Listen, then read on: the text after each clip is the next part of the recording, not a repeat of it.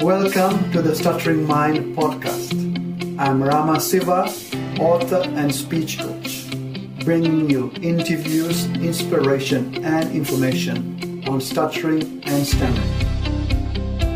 You can find the episode show notes, your free 7-step guide to expressing yourself, and lots more information at stutteringmind.com. Let's get started. This is episode number 8. In today's episode, we have Yinka Dolan, a civil servant who lives in the UK. Yinka has stammered since childhood, around the age of 11, but has greatly reduced her own fears of stammering through research on the internet, various training courses, and self-help books. As a consequence, Yinka has reached a good deal of fluency.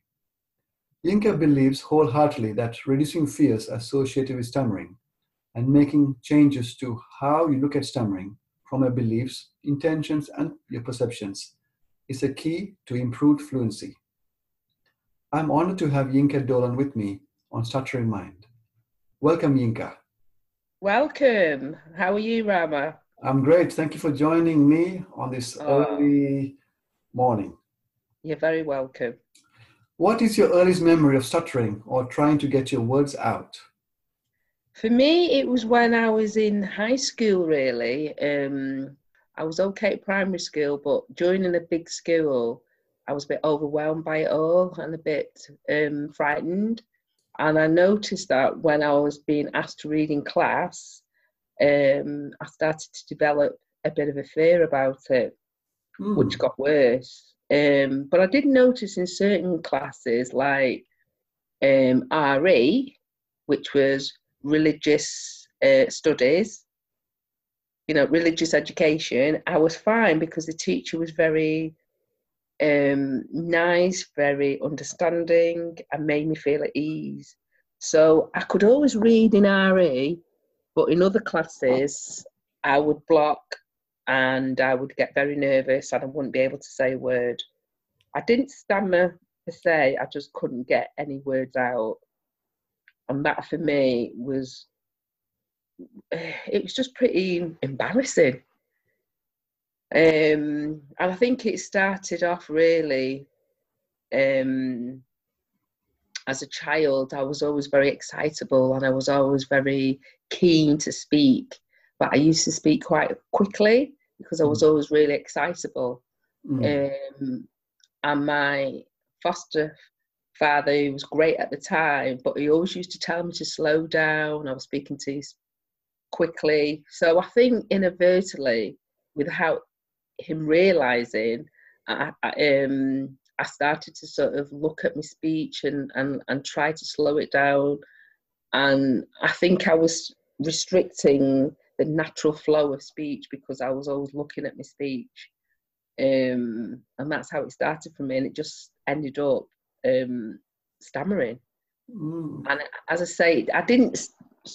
Some children start at 4 or 5. I was later on. I was properly stammering and blocking around about the age of 11. So I think the combination of being asked to slow my speech down and not speak quickly all the time, and then having to go to a high school, was where it all started for me. Wow, that's quite amazing that you were aware enough to realize that in RE, you were able to speak and read out aloud, and yet in the other classes, you were building fears and you couldn't actually read out aloud. That's really amazing insights. Yeah. And you were 11 years of age, right? Yeah, and that was just because I had a really nice RE teacher. He was really understanding and was always saying, it's okay, take your time. And just made me feel not stammering wasn't a bad thing to him. But other teachers, it was like, she's not going to be able to speak. And I think it makes the fear even worse. But if you've got someone on your side that's understanding, for me at that age, there was no fear then in RE. I was always relaxed in RE, and I loved the subject so much. I liked the teacher so well. So I always thrived in RE, but in other subjects like English, when I have to read out in English, the teacher wasn't as as understanding. So I didn't actually speak as well, unfortunately. Mm-hmm. And does anyone else in your family stutter? No, I was adopted actually. So I didn't really meet my real family, who were all from Africa, until I was probably about 18, 19. No, I tell a lie actually. I went over to Nigeria when I was about 13, Mm-hmm. you know, to meet me family. It's a long story, but just to cut it short, my family were over in the 60s, my parents, and they were studying. I was born here, but Mm-hmm. then I didn't actually go back because there was a war in Nigeria at the time. So it was deemed that I would stay here temporarily until the war was over, and then I would go and rejoin my parents, but it didn't happen. I was with a foster family who were brilliant, and I loved England, and I wanted to stay in England, and I ended up doing that. So none of my family stammer. As I say, I just think I think I'd sort of built up a fear about speaking. That's great. And do you have any siblings? Yeah, I have a brother here now, actually. He came over from Nigeria about 10 years ago. Mm-hmm. And, he lives in Manchester. So I don't see him as much as I'd like, but he speaks English, and he speaks, just trying to think of the language now. But it's an African language, so he speaks the two really well, and English as well really well. Okay, great. But he doesn't obviously stammer. Did you know anyone else who stuttered while growing up? No, nobody. And that was a tough thing. I felt as if I was the only person that did stammer, and actually I didn't know anybody. And it was only when I joined the BSA in my 30s, and then I started to research stammering, that I found actually I wasn't the only one that stammered. Other people stammered. Yeah. So yeah, it was quite an eye-opener really, because I didn't know anybody at all that stammered. So yeah, it wasn't good, because you think there's something wrong with you. You're the only person that does it. I don't know anyone else that does it. It's tough. Mm-hmm. And when did you start speech therapy? Again, I was in my late 30s. I've gone through life being a bit of a covert stammerer, so I hid it really well, but it's not good to hide something like that. It's pretty stressful. Switching words, trying to avoid saying my name and my address, which I used to get stuck on a lot. I didn't sort of seek speech therapy until I was in my 30s, and I think it was because I had a daughter by then.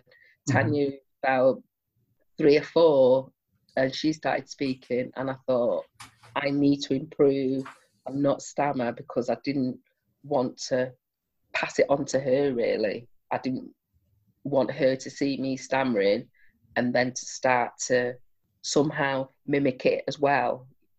Yes. That makes sense, to me. I don't think children can sort of have you stammer. I think it's passed on because they see you stammering, and then they can start to almost mimic stammering, I think. I don't think it's a genetic thing, because my children don't stammer, and that's because I've been very careful not to stammer around them, and that's why I had to look into my speech and improve it. Yes. And how was your personality?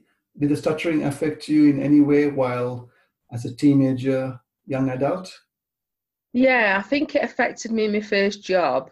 I was 18 at the time. I'd been to college for a couple of years after leaving school, and I decided that I couldn't be a nurse, as I thought I would try to be, because there was too much speaking involved. So I would try and do a job in an office where I didn't think there'd be as much speaking involved. But over the years, I do quite a lot of speaking in my jobs that I've had, especially the job that I've got now. But at the time, I just felt it was a safer option. So at the age of 18, I got my first job. I was a YTS scheme in those days, that's what it was called. So it was a youth training scheme, and I think I got paid the princely sum of £25 a week at the time. And I did well on the interview. I spoke to the director, had a second interview, it was really well. But it was only when I started to try and use the phones that they realised I had a problem where I would stammer or block, I couldn't get my words out. And then I was asked to leave a couple of months later. So that was quite upsetting at the time. And then after that, I just decided to temp for about 4 years. I took quite a lot temporary posts just to get experience of the workplace, really. And from them, I've done okay, really. I've worked for 35 years nearly now. Marvelous. And for 22 of those years, I've been a civil servant. Actually, more, because I've worked for British Nuclear Fuels. That was civil service. So probably about 30 years, actually, in total. Great. I've worked, so I've done okay. And how was your speech with your family members and close school friends? Did you have friends at school?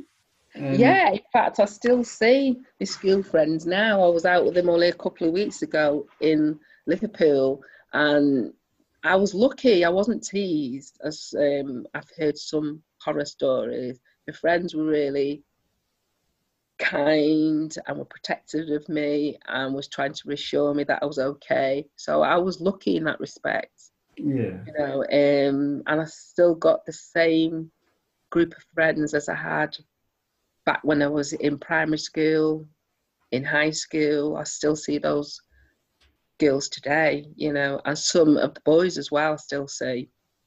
So I was very lucky in that respect. That's great. And what were your feelings, thoughts about speech therapy when you started it in your 30s?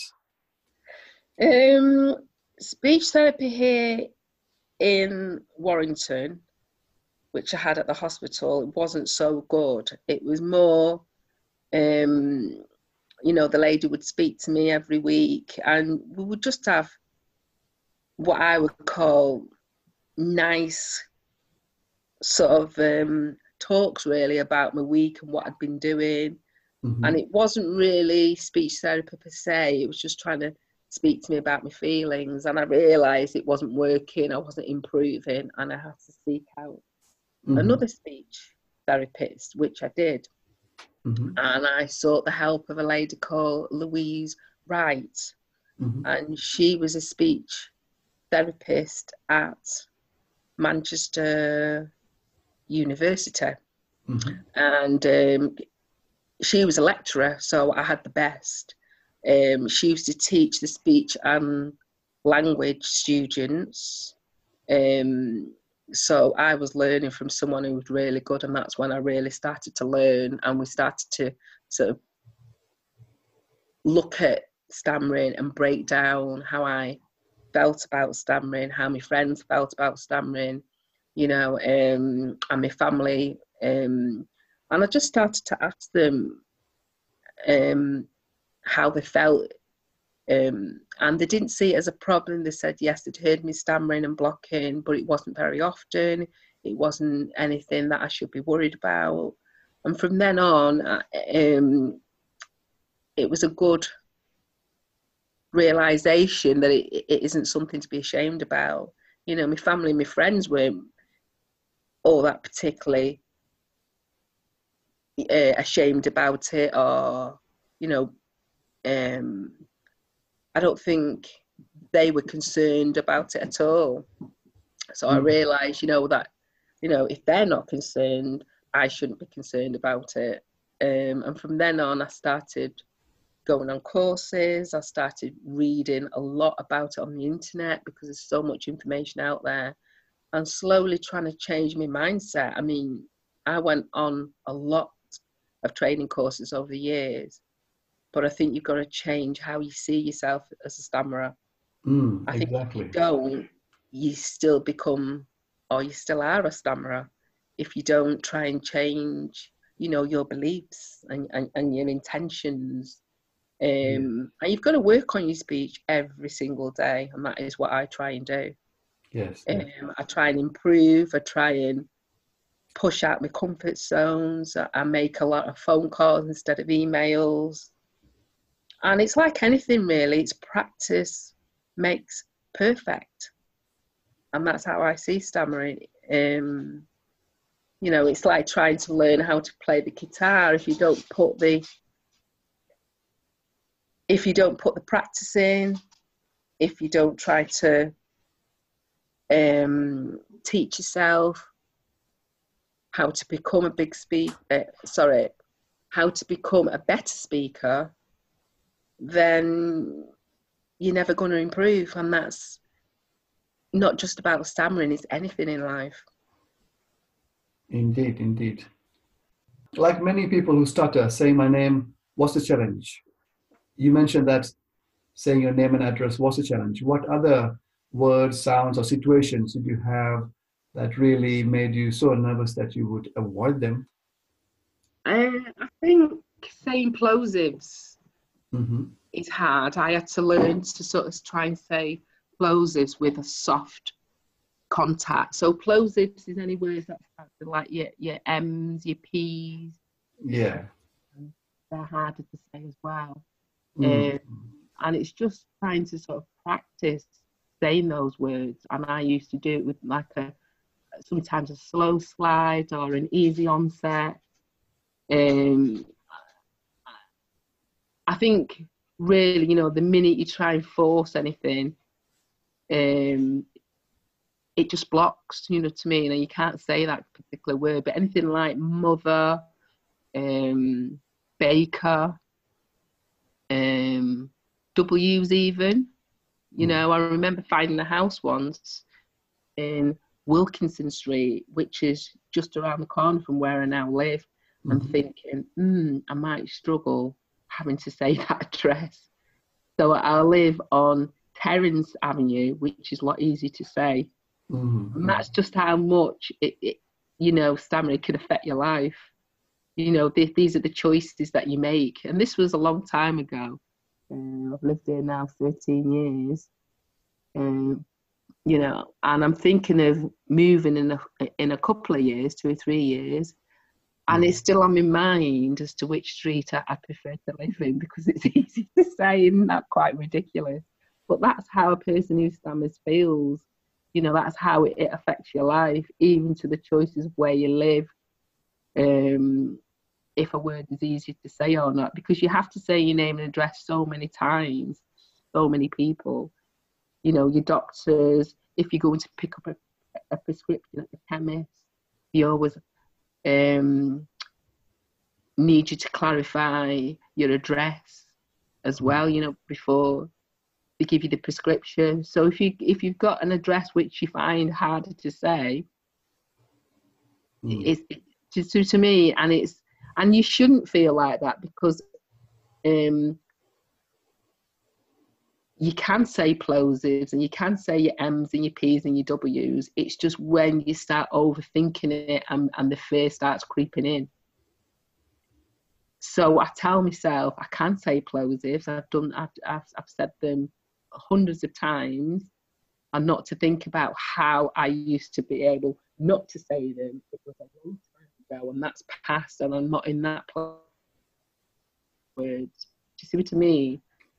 You know, I can say my name and address. I've said it many, many times, but occasionally the fear does creep in, but you have to just not really ignore that, but just say, okay, it's come that fear, but I'm not going to try to dwell on that fear, because I know that I'm okay to say these words.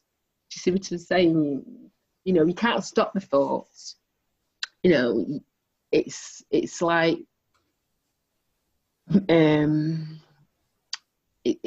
I put it? It's like trying to do meditation, meditation, and you get all these thoughts and they're coming in your mind all the time, and you just have to try to say to yourself, yes, the thoughts are coming in my mind, but you don't need to act on them. Exactly. Just ignore them. See what I mean? And that's what I try and do when I occasionally do still have those thoughts coming into my head. You know, I think, oh yeah, that thought's arrived. It's no big deal. I'm just going to ignore it and carry on.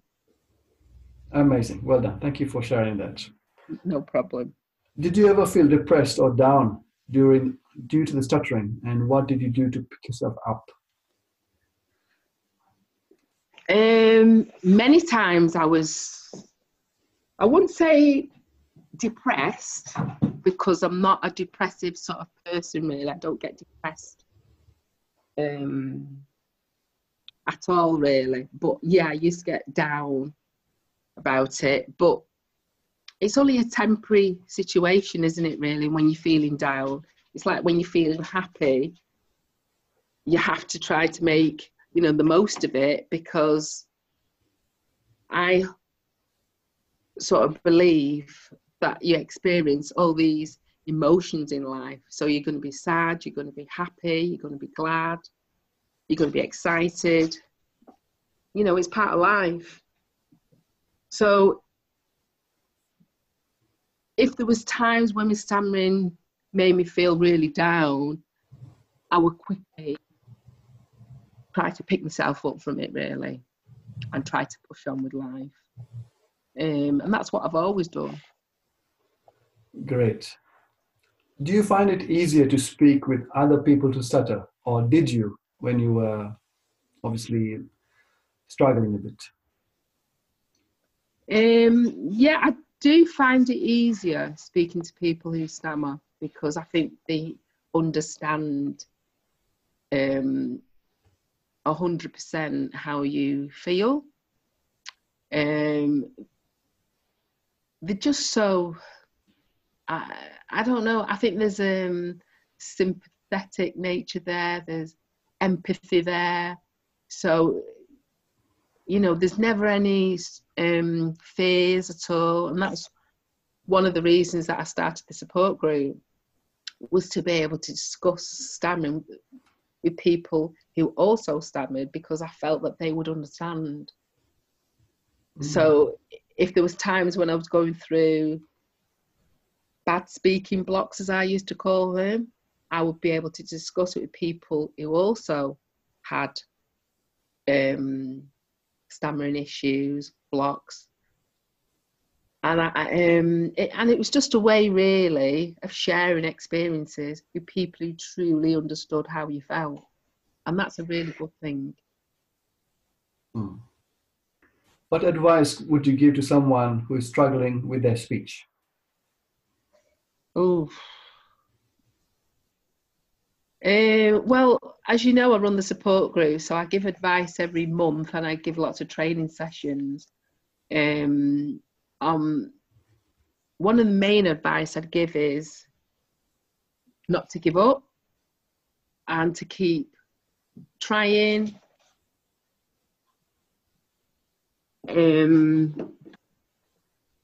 Just to keep doing the things that you need to do, really. First of all, I'd say I'm just trying to think of the key things, really, that I say to the group all the time, and it's mainly, to practice speaking, either by phone or to your friends and family. I was once talking to somebody who joined the group 6 months or so ago now, and he basically said to overcome his stammer, he just stopped speaking. He doesn't speak to people. I just was aghast. I thought that, and I did actually say to him, that is not the way to overcome a stammer. You have to do the opposite. You have to put yourself out there. You have to push through the fears, and you have to practice speaking on a daily basis. And you start off with some situations that are quite easy, and then you work up to the ones that you find really difficult. So the easy ones could be talking to your family, just saying about stammering like I first did. Is stammering a problem to you? Isn't it embarrassment to you? Do you find that I stammer a lot?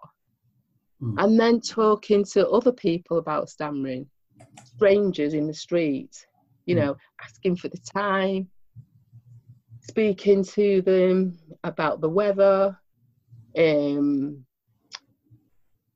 and pretend that you're lost and you need some directions to get somewhere. So, for example, when you have done that yourself, when you've done that yourself, Yinka, how has that made you feel in terms of your speech and yourself as a human being? I think it makes you feel really, really good. And I think it makes you feel, you know, that you're achieving something, especially when you ask somebody, you know, directions, a stranger, and you do it. And you may have a little block or you may have a stammer, but you've done it. And every little step that you take like that is I think it's a punch in the air moment. And it just gives you a lot of, you know, belief, and it gives you a lot of confidence. Yes. And the more you believe and the more your confidence will grow, and the fluency will just improve on a daily basis, but you have to do it on a daily basis. And that's where people fall down, really. You know, they'll do it for a week or two and then they'll slip back to their old ways, and then they'll start to stop to do things that they should be doing. You know, they'll email instead of phoning someone, and you can't really. You've got to do the same thing all the time, and that is practice, practice, practice. You know, the minute you avoid, you just really trying to confirm to your brain that you can't do that particular job, and it could be anything.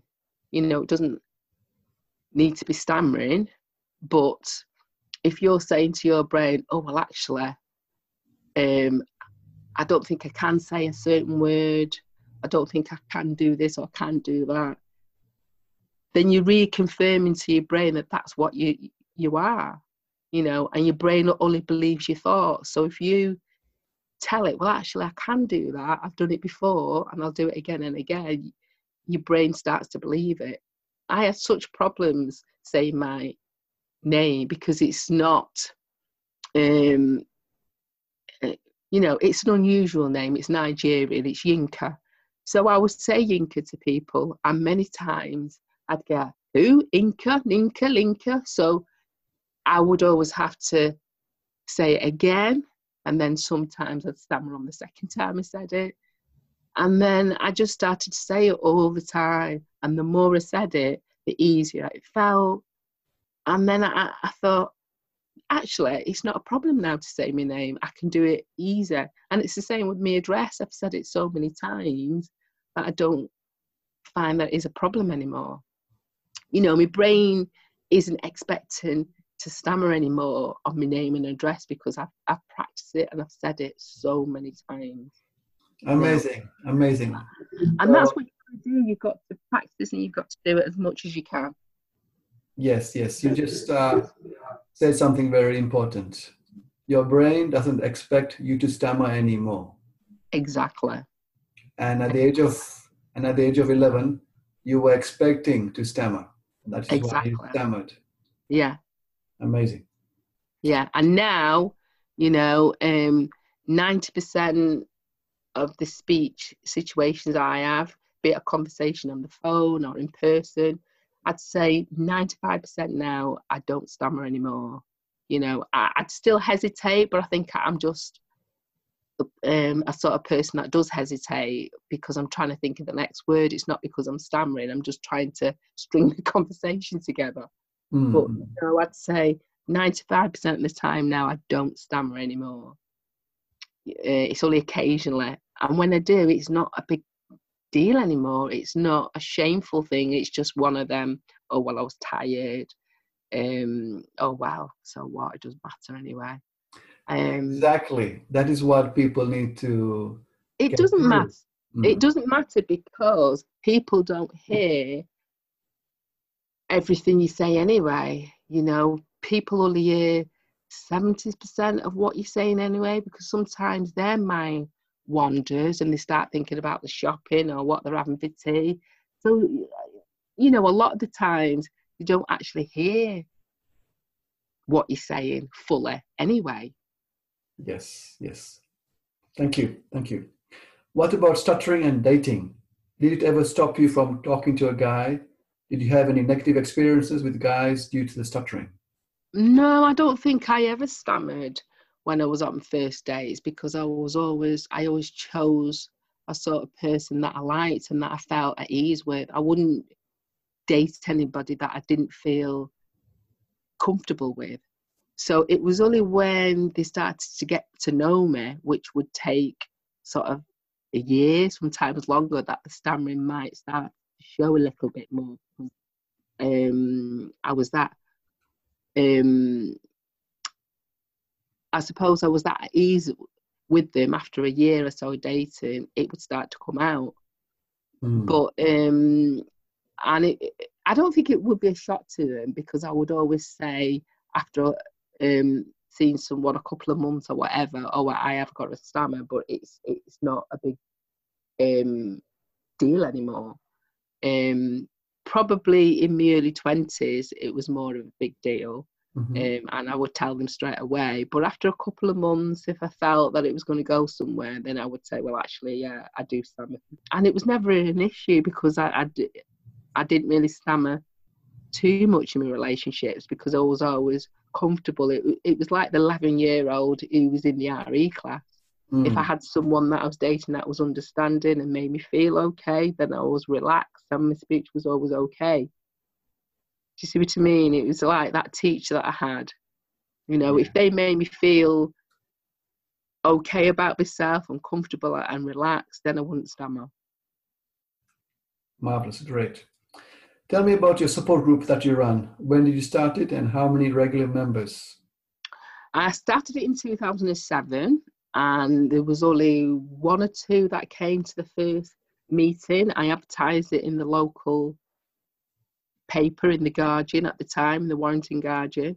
Mm-hmm. And now it's grown to we've got about 60 members with about 8 to 10 that come every month. So we usually have usually between, sometimes it's 8 people every month, sometimes it's 10, sometimes it's 14. It just depends really, you know, because as you know yourself, we're all busy, we're all trying to get things done and we work and that. So yeah, I started the support group in 2007.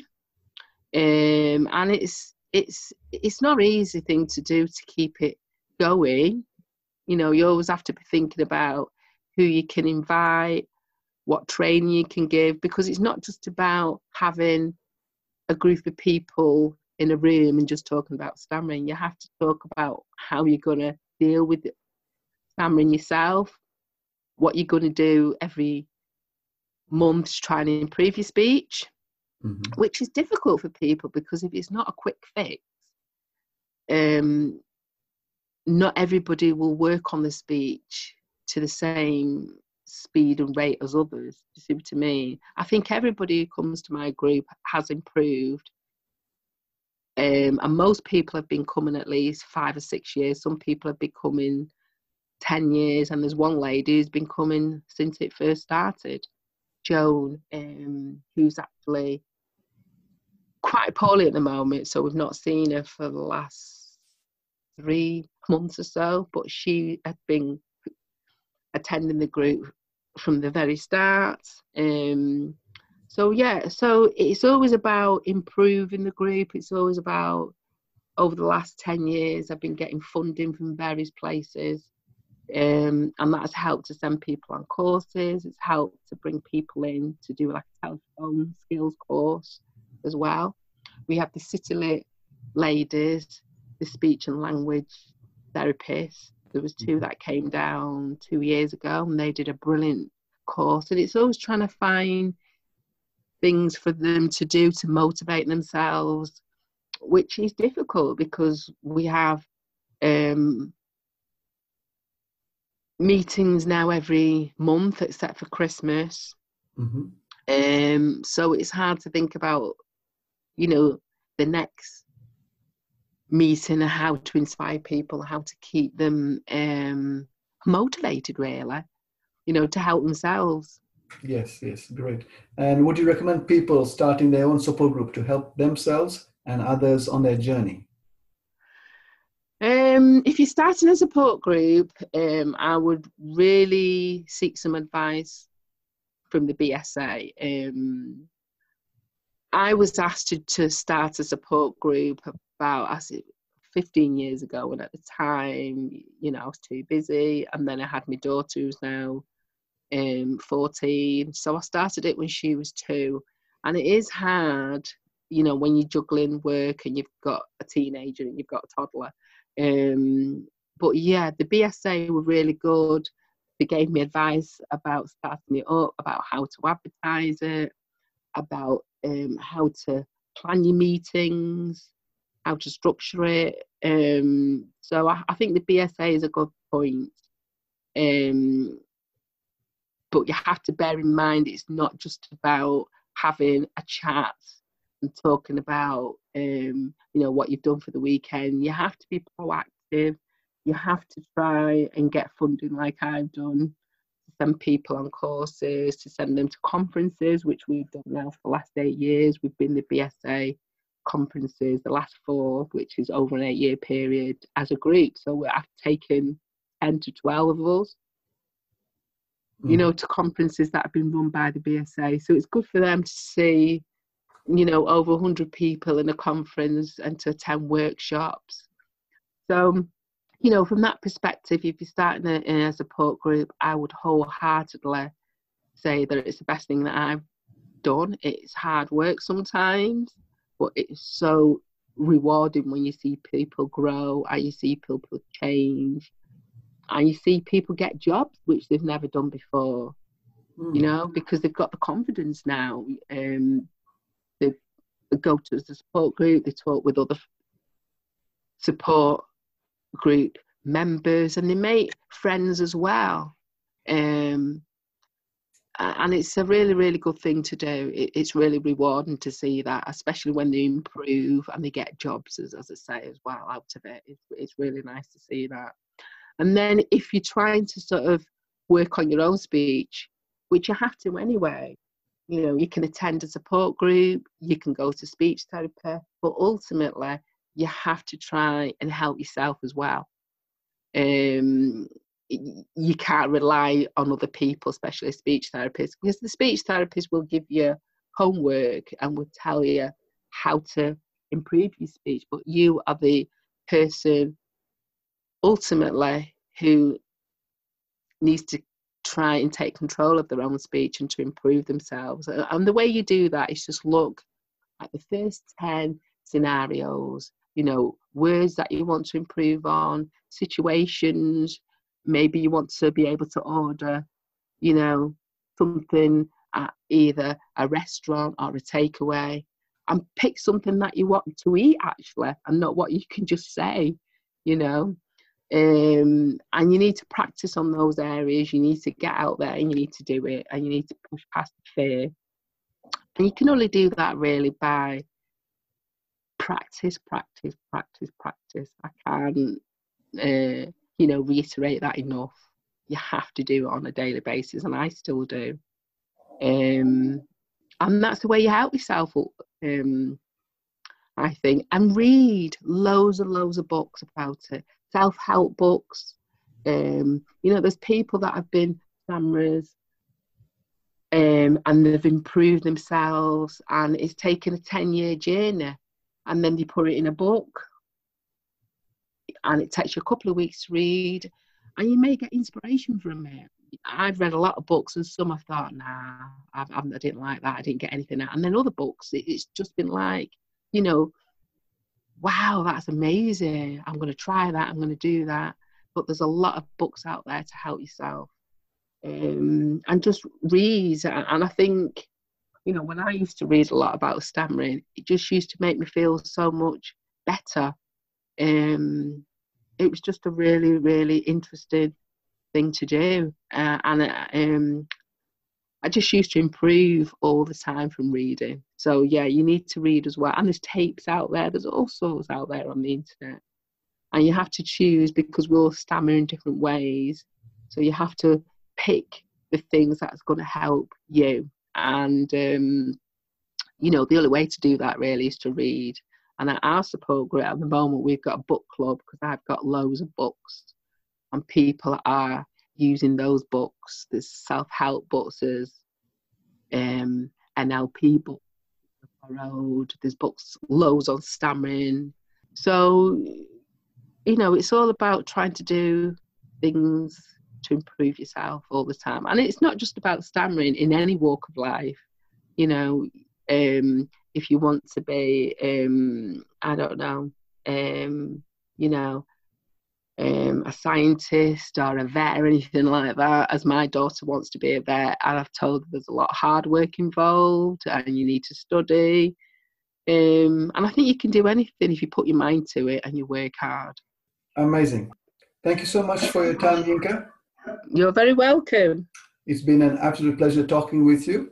And you, and you. Thank you for listening. I hope you found it really helpful.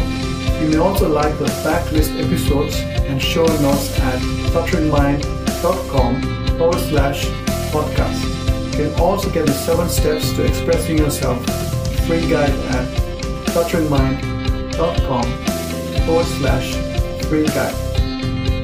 If you enjoyed this podcast, please subscribe, rate, and review on your favorite podcast platform. You can connect with me on all social media platforms by looking for Stuttering Mind. Thank you again, and look forward to connecting with you.